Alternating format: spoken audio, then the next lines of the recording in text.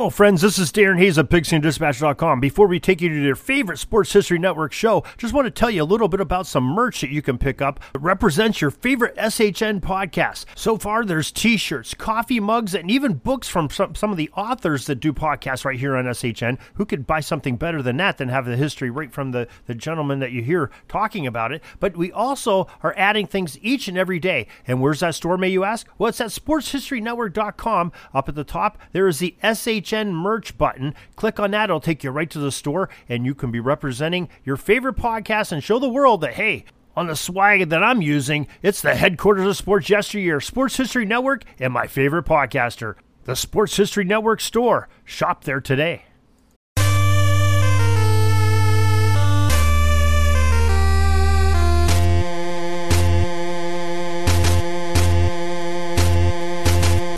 It's time for Lombardi Memories. So it takes you back in time, into January or February, to the greatest Monday spectacle in all of sports. This is the podcast that looks back at each and every one of the 50-plus Super Bowls and tells the story of who won and why. For the fan who needs more than just a box score, this podcast goes drive by drive, play by play, through the most dramatic games in history. I'm your host, Tommy A. Phillips, and you can visit my website at tommyaphillips.com, where you can find all of my books.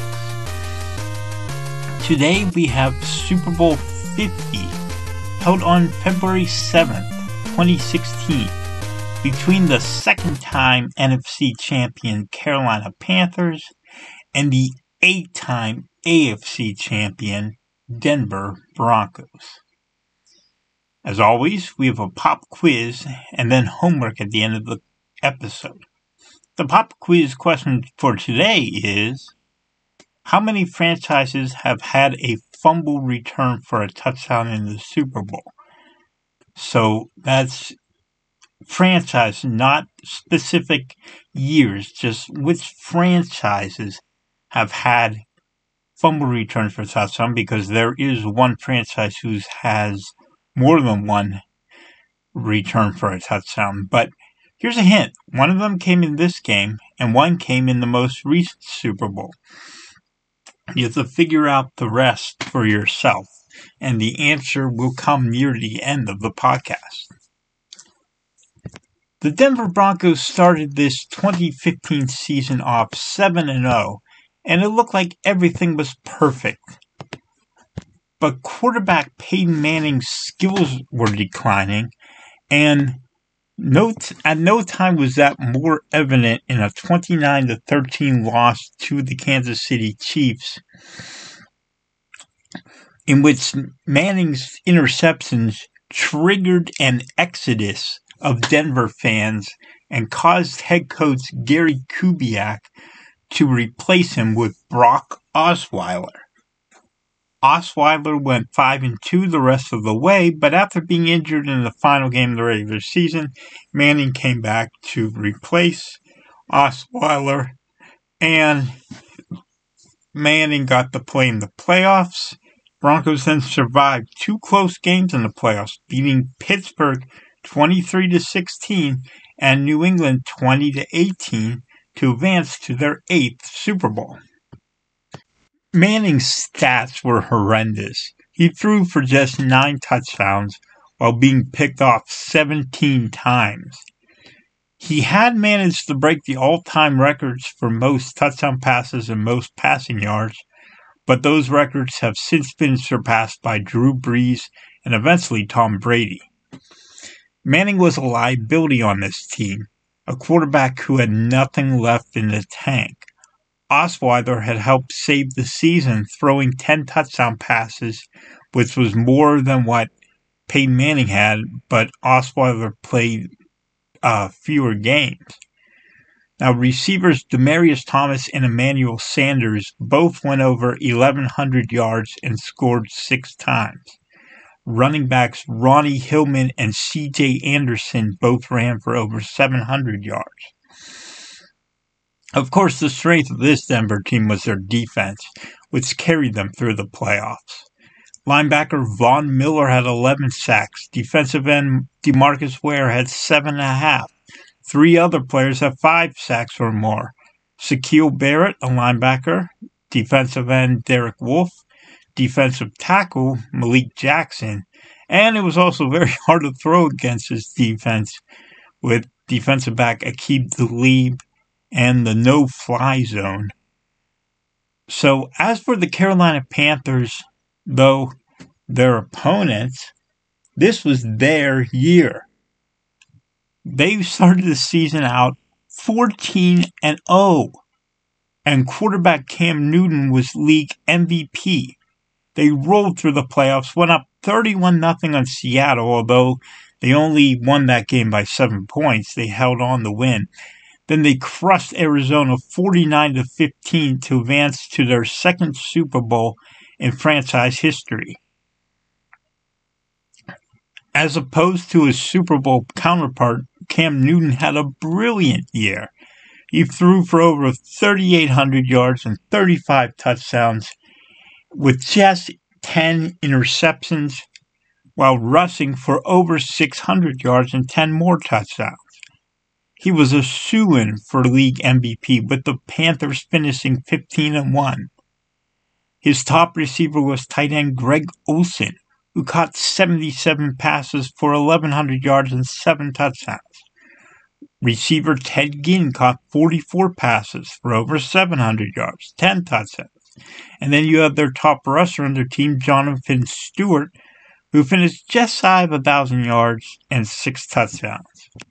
Panthers also had a really tough defense as well, with 4 players with at least 5 sacks, including defensive end Coney Ely.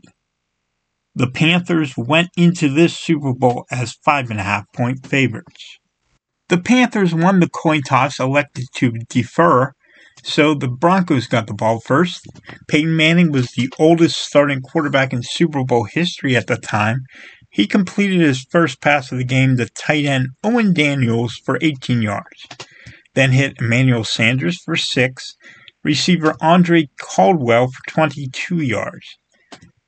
Anderson broke off runs of 7 and 12, setting up Denver in field goal range. Kicker Brandon McManus made a 34-yard field goal to put Denver out in front 3-0. Both teams went 3 and out after that, and then Carolina took over at its own 14. Cam Newton seemingly had a pass complete to receiver Jericho Cotchery, but he lost control as he hit the ground and was ruled incomplete. So head coach Ron Rivera challenged the play, but the play stood as an incomplete pass. 2 plays later, Von Miller sacked Cam Newton, forced a fumble. Jackson recovered it for a touchdown, and the Broncos went up 10-0. On the next drive, Denver defensive backs Darian Stewart and T.J. Ward combined for a sack of Cam Newton on 3rd down, but the Panthers were given a first down when defensive back Aqib Talib of the Broncos was called for taunting. Ultimately, it didn't matter because Carolina ended up punting anyway. So Carolina forced a Denver punt thanks to a sack by linebacker Luke Kuechly. Newton then got the ball back, threw to receiver Philly Brown for a first down. And now it was the second quarter, and Newton scrambled for a first down to the Denver 48. Panthers got called for a false start, but Newton got 12 yards back on a run.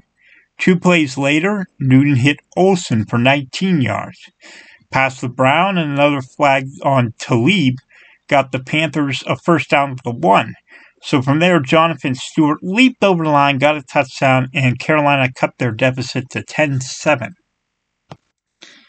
An incompletion by Manning got overturned on review to be a sack, but that challenge cost Rivera the ability to challenge anything else the rest of the game. So the teams traded 3 and outs, but Carolina's next punt went to Broncos returner Jordan Norwood, and he took back the kick 61 yards for the longest return in Super Bowl history at the time, of a punt, that is. It was not a touchdown, as there still has never been a punt return for a touchdown in Super Bowl history, but it set up the Broncos in great field position. Denver had a first down called back on penalty, forcing them into a field goal. McManus made a 33-yard field goal. Broncos went up 13-7. On Carolina's next possession, running back Mike Tolbert fumbled, and linebacker Danny Trevathan recovered for Denver. C.J. Anderson then ripped off a 34-yard run to get it down into Carolina territory, but Denver's drive was stopped when Manning threw an interception to Ely. Teams traded punts after that. The Panthers got one last try for points before the end of the first half. Newton threw to receiver Devin Funchess for 24 yards. Panthers got beyond midfield, but DeMarcus Ware got a sack of Newton, and the clock ran out in the first half with Denver up 6 points. To start out the second half, Newton threw long to Ginn for a 45-yard gain to the Denver 35. He'd later go to Ginn for another 14 yards, but the drive would stall there. Kicker Graham Gano then missed a 44-yard field goal off the right upright that would have cut the lead to 3. Now, Manning took advantage of the good field position after that. He threw to Sanders twice. The first time of those got him to the Carolina 41. Second time got him 22 more yards down to the 17. C.J. Anderson ran it for about 5 more yards to the 12, but then at that point the Broncos ran out of steam. They settled for a 38-yard McManus field goal to increase their lead to 9. So the defenses then took over the game at this point. Newton was intercepted by Ward, and he fumbled it, but Trevathan recovered for Denver. Broncos went 3 and out thanks to a sack by Ely. Then Newton was sacked by Wolf and Miller, force a punt. At the end of the third quarter, Broncos still led it 16-7. Ely sacked Manning once again, and this time he forced a fumble, which he recovered himself. So now Newton threw to Funchess for a first down. Stewart ran for another first down, got to the 22, but the Broncos broke up a third down pass for Ginn, forcing Carolina into a field goal try. Gano made this one from 39 yards out. Panthers cut their deficit to 6 points. The Broncos punted twice after that, but each time Carolina couldn't score to either tie or take the lead. The Denver defense was punishing Newton way too much. Panthers punted once and then had disaster on the second of their possessions whenever Von Miller sacked Newton and forced a fumble, which Ward recovered for Denver. On the play, Newton seemed to back away from diving for the fumble. He got heavily criticized for this, but the fact of the matter is he wouldn't have recovered it anyway. The ball ended up bouncing backward and near the referee. Newton had jumped in, the ball would have bounced in some other crazy direction. He didn't do anything wrong by not diving headfirst in after the ball. It just was a bad bounce, and that's how it went. Denver took over, though, in great field position. It was still a struggle to move the ball, and the Panthers had themselves in third down, but a holding penalty. And that holding penalty gave the Broncos another chance. And then C.J. Anderson ran it in for a touchdown from 2 yards out. Peyton Manning then, on his final time he threw the ball in his career, although this didn't count as a pass because it was only on a 2-point conversion, but his final time he threw the ball on a football field, he hit Benny Fowler, a receiver, for a 2-point conversion to make it 24-10. The Broncos were now up 2 scores. That was enough to ice this game. The Broncos' defense nearly ended this game with a safety. Jackson and Ware sacked Newton back at the 5, then they almost sacked him on the next play as well, but he got the ball out for an incomplete pass, and that made it 4th and 24 from the 5-yard line with 2 minutes left, and Ron Rivera opted the punt, essentially waving the white flag. Carolina got the ball back one last time but never came close to scoring. The Broncos have won Super Bowl 50, 24-10. Von Miller was named MVP for his 3 sacks and 2 forced fumbles. Fortunately, this time they didn't give it to the quarterback like they normally do. They just give it to the quarterback because Peyton Manning, he didn't deserve MVP, so it's a good thing he didn't win it here. Now, if I were to give an MVP out to someone on the offense, it would be running back C.J. Anderson, who rushed for 90 yards and a touchdown. But this game was clearly won by the defense, and there's no reason an offensive player should have stolen the MVP away from them. The most valuable player of the losing team, that was easy. That was Coney Ealy, who had 3 sacks, an interception, a forced fumble, and a fumble recovery. He would have won Super Bowl MVP for sure had Carolina come back to win. If not for him, Carolina probably gets blown out of this game. What a performance he put up, and he deserves to be remembered for having his biggest game on the biggest stage. Now, the least valuable player of the game, that has to go to Cam Newton, unfortunately. He completed only 18 of his 41 passes and threw an interception while fumbling twice. Now, sure, Denver defense was unbeatable on this day, that's for sure, but Newton was the league MVP, so he needed to put his team on his back. He couldn't do that, and he never made it back to the Super Bowl. Unless somehow he unlikely makes it back to the Super Bowl again, but that seems kind of unlikely at this point. This was his one big shot at the Super Bowl.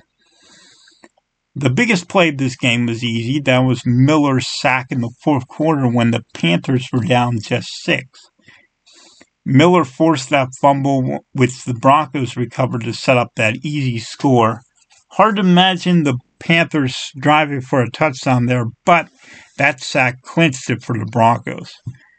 Close second place would be that forced fumble earlier in the game by Miller, which was recovered for a touchdown by Jackson. And that leads us to today's pop quiz answer. The Broncos became one of only 4 franchises to return a fumble for a touchdown in the Super Bowl. So you probably remember the Chiefs doing that in Super Bowl 57. Probably remember Dallas taking back several through the years, as they are the only franchise with more than one fumble recovery return for a touchdown. In fact, they had 2 in Super Bowl 27 and should have had 3, but we all know what happened with Leon Lett. But the one you probably don't remember is Washington. Whenever they got a fumble, Mike Bass returned Garo Yepremian's failed pass for a touchdown in Super Bowl 7. So there's 4 franchises who have returned a fumble for a touchdown in the Super Bowl: Kansas City, Dallas, Washington, and Denver. As for the biggest play you don't remember, how about this one? Newton was intercepted by T.J. Ward, and then he fumbled the interception. But he got lucky because Trevathan was there to recover for Denver. Had the Panthers fallen on that fumble, they would have gotten at least 3 points. But instead of the Broncos got the ball, that game, if that play goes differently, you never know what could have happened in the end. Peyton Manning won his 200th game here in Super Bowl 50, and he went out a winner.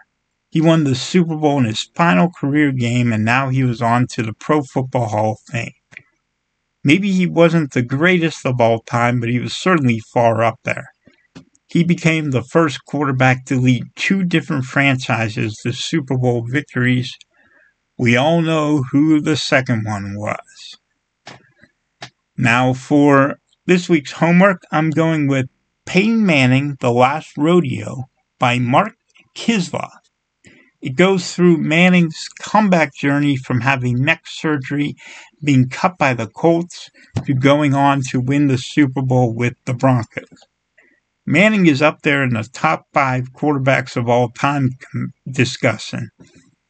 He went to 4 Super Bowls and won 2 of them. I'd rank him right there with Joe Montana behind Tom Brady. But for now, I'm going to be going on hiatus for a while as I feel Super Bowl 50 is the perfect place to leave off on. In the meantime, you can find all of my books at TommyAPhillips.com. I'm sure you can find something you like, whether it's my NFL books, Nifty 90s, Great 80s, Sweet 70s, or one of my college football books like Penn State Bowl Game or The Orange Bowl. Until next time, this is Tommy A. Phillips signing off. So long.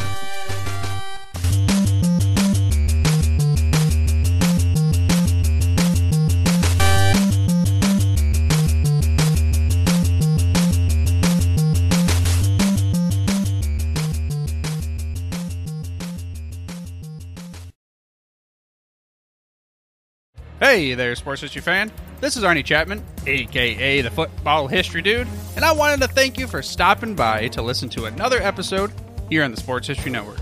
Our podcasters are passionate about uncovering and sharing sports stories from yesteryear. And if you didn't know it already, we have over 30 shows across the network covering all sorts of sports history topics. In fact, here's a glimpse into one of our awesome podcasts here on the network. Each week, the official Football Learning Academy podcast will take you deep into the history of pro football through interviews with players, coaches, or administrators in the NFL, as well as interviews with Pro Football Hall of Fame selectors, authors, and historians. You'll learn how the game evolved and important moments that shaped the sport into what it is today. And don't miss the Pro Football History Nugget of the Week. Listen to the official Football Learning Academy podcast on the Sports History Network. How about that? I bet you're super hyped to go listen to that new podcast, right? Well, to learn about this show and all the other podcasts on the network, head over to sportshistorynetwork.com/podcast. Again, that's sportshistorynetwork.com/podcast. Head over there today to find your next favorite sports history podcast.